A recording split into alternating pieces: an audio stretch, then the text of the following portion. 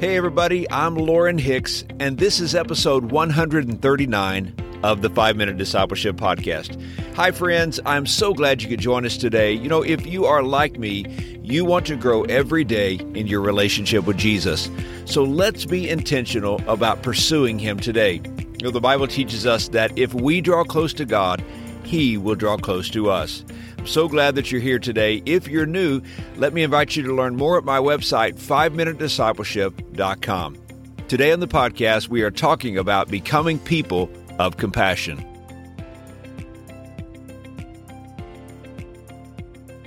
When I was a teenager, I read the biography of missionary Mark Buntain. Now, if you've never heard of Mark, he was a missionary to Calcutta, India. And in addition to sharing the message of Christ, Mark and his wife planted churches, established Bible colleges. They built a first-class hospital, which is still in operation today, and they fed thousands of hungry people every single day.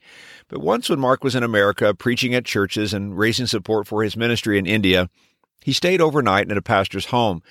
Thinking Mark would enjoy it, the pastor had bought a record of Indian music to play for the missionary. They listened to the entire album, and then Mark asked to listen to it again. Well, finally, the pastor decided to go to bed, but later in the night, he woke up to find Mark still in the living room. The album was still playing, and Mark was on his knees, weeping in prayer for the people of India. I've never forgotten this story because I'm challenged by the compassion one man had for the lost. How does a person have this kind of compassion? And how can we develop a heart like God's for those who don't know Him? Well, it all begins in prayer. We have to ask God to develop His heart within us. And we have to begin seeing needs around us and responding as the Holy Spirit directs us. I'm reminded of Luke chapter 10, verse 29. The Bible says that an expert in Jewish law asked Jesus a question. He asked the question, "Who is my neighbor?" Now, the Bible says that the man asked this question because he wanted to justify himself. He wanted to prove that he was doing what was required by the law. And Jesus responds by telling the parable of the Good Samaritan.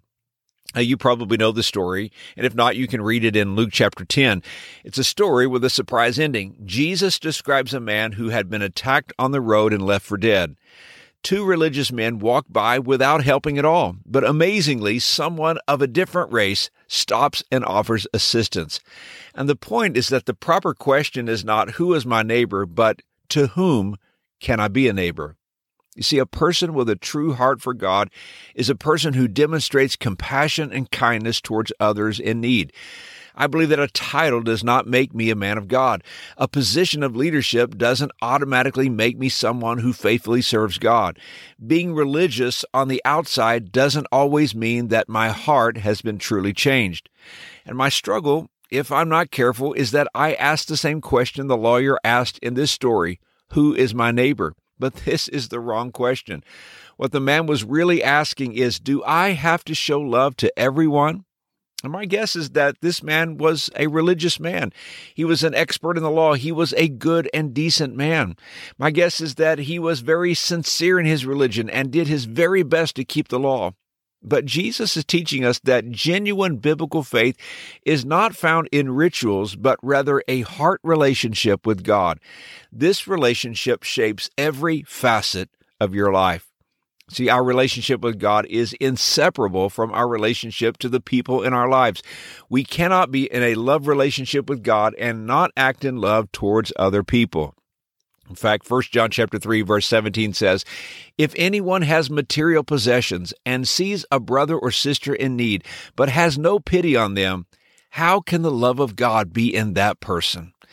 This story, the Good Samaritan, calls for us to practice acts of kindness and compassion motivated by the love of Christ. And compassion may call us to several things. It may call us to be a friend to the person who feels like an outcast, or to take time to teach someone a skill, or to lovingly confront someone who is going down a dangerous path, or to relieve a burden that someone is carrying. Maybe it means taking someone to the doctor or preparing a meal for someone who is sick. Maybe it's serving on a ministry team at your local church. And don't forget that the most powerful act of compassion is to share Christ with someone who doesn't know the Lord. This can turn someone from an eternity in hell to an eternity in heaven with God. And here's today's challenge. Ask God to show you people to whom you could be a neighbor. Imagine the impact on our world if every believer in Jesus prayed this prayer. You and I should respond as the Holy Spirit directs us. And let's be people of compassion. Hey, thanks again for joining me for today's episode. If this podcast is a blessing to you, would you hit the share button on your podcast app and share it on social media so that others can find out about the podcast? I'd be so grateful. Have a great day, everybody. And until next time, let's continue on our journey as followers of Jesus.